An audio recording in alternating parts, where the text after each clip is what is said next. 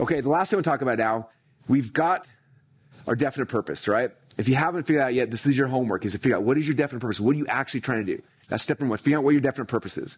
Number two is releasing yourself from the guilt of pursuing that thing. I want to release you guys from that guilt. Okay, I want you to pursue that thing. You need to. The world needs you to. The people who are waiting for you to step up into your calling are waiting for you to go and do that. So I wanted to release all the stress about that. And number three now is, how do we make this real?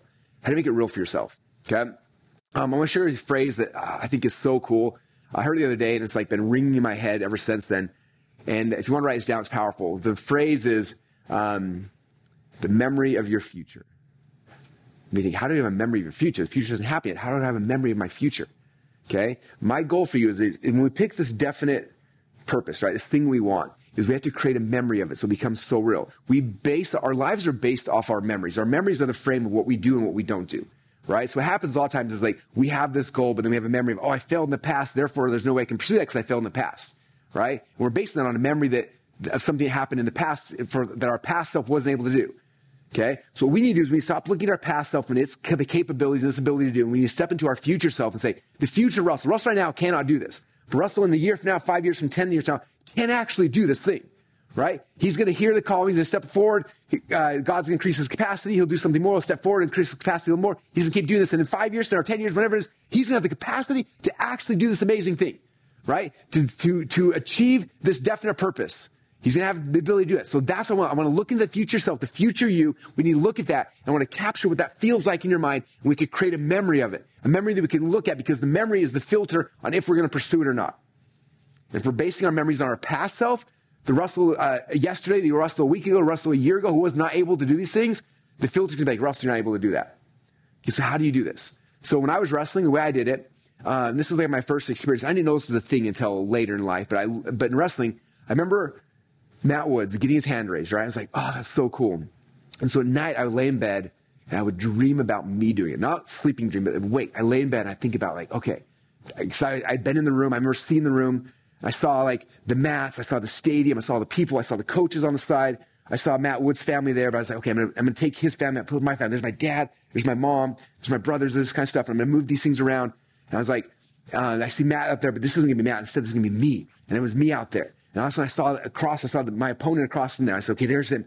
And I started visualizing, I had me wrestling. I'm wrestling this guy. And in my visualization, I'm wrestling the perfect match. Like everything's flawless, like perfect positioning, perfect shots. Everything's perfect. I'm visualizing this. And I go and I beat this guy and we're getting it done. And then having the ref raise my hand and looking around, seeing my family so excited. And I'm visualizing this thing in my head.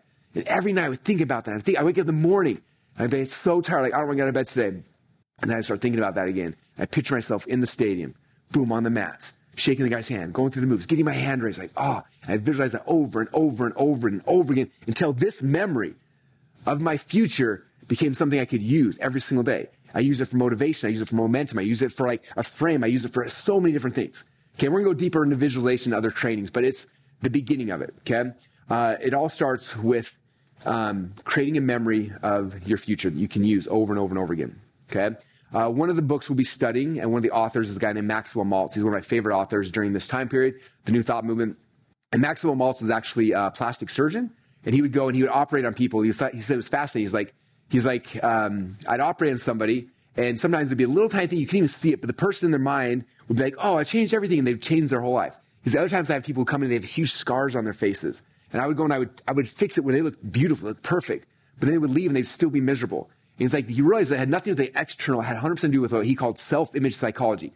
Their self-image dictated everything, right? And then in his books, and again, we're going to go, if you guys are diving in the book club, month number 3, we're going deep into Maxwell Maltz and psychocybernetics and stuff like that. But we'll be going deep in there. But one thing he talks about is called the theater of the mind.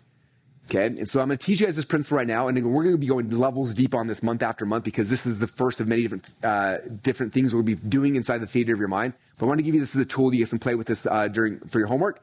So what the theater of the mind is that basically you close your eyes and you visualize and you picture yourself like you're in a movie theater and you're seeing this thing happening in front of you. Okay, and so the phrase uses theater of the mind. Okay, when I was wrestling, obviously the theater of the mind wasn't in a theater, it was in a wrestling room. So for you, it could be different, right? It could be in a wrestling room, it might be on a stage like this. It could be, you in your office writing a book. It could be you becoming a New York Times bestseller. Like whatever your goal is, whatever your definite purpose is, I want to create that as this is the theater, okay?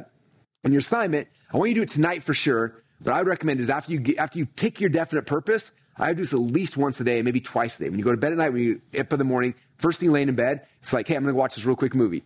Okay, memory of my future. And you click play on the movie, and you start watching this thing. Okay, and this is some of the things you do. First off is you're going to close your eyes. I put some music on. If you have it, if not, you can do it without any music on. You close your eyes and you're going to set the scene, okay? Now the scene is important. This is the environment, which you're visualizing this. First thing is to set the scene. So I told you my wrestling story. First thing I did is like, I'm in the stadium. Like I remember the stadium. I saw it. I understood exactly where the match was going to happen someday in the future. So I had the stadium in my head. Then from there I saw the mats. I saw the things. I'm like, I built the theater in my mind. Okay, that's number one. Number two, I need to make this theater real. So I start looking like the lights, okay, the sounds, the smells, what it looked like, what it feel like. Was it warm in there? Was it cold in there? Like I got to make this thing feel as real as possible to me. Okay, when you guys have a memory of something that happened to you, you remember those things, right? Think about a great memory that happened recently to you. You think about that memory, you can remember the lights, the smell, the taste, like all that stuff is there in your memory. So if I want to create a memory of my future that's going to be real, I got to think about all those things, right?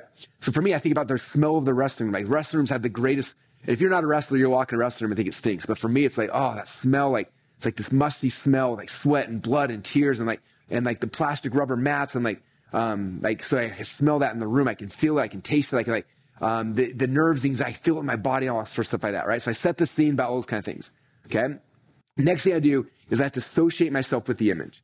So what does that mean? If you ever study NLP, and we'll probably talk more about that in future trainings, but NLP stands for Neuro Linguistics Programming, and they use NLP for a lot of things. One of them is like when someone has a lot of trauma, they use NLP to get people out of the trauma. And so what they do with NLP a lot of times is say someone who's an NLP practitioner will go into the theater of the mind with somebody who has had some bad trauma, right? And when you look at the trauma, what will typically happen is that in the moment, when the person's having this memory of their trauma, like they're in it, they're experiencing it, like if they're here and the person's here, they're like, when they have this memory, they're very associated. They're in the moment, person's yelling and back and forth in this whole thing. And so in NLP, what they do is they'll try to get you to disassociate. So what happens is like, this is the experience that's so live and vivid and real, they'll help you disassociate. When you step out of it, and instead of being in it, you're like watching it like a movie.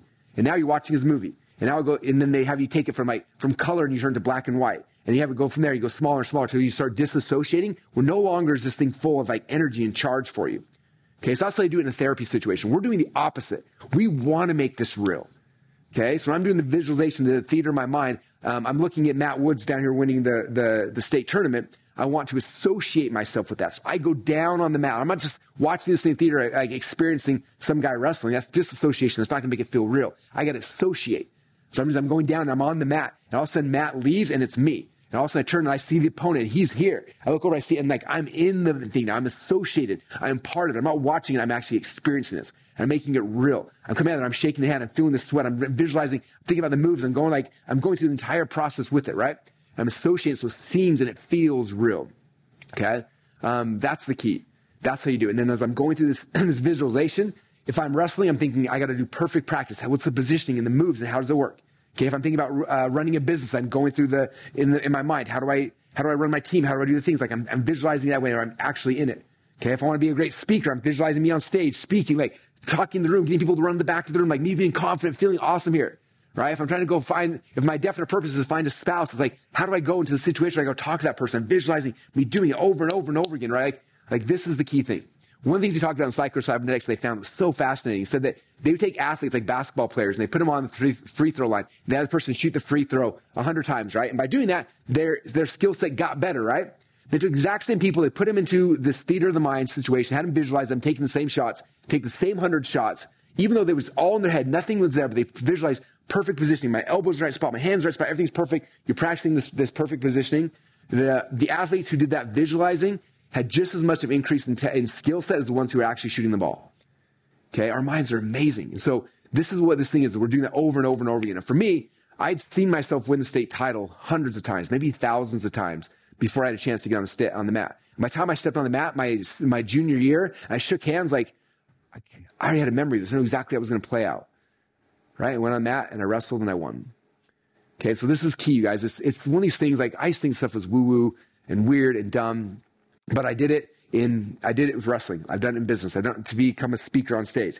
If you guys ever see my old footage, I was the worst speaker in the history of all time, right? Even now, there's someone in the members area who's like, Russell talks too fast. He coughs too many times. Like, I'm not a great speaker, but I own a world record for the most sales ever in a room, right?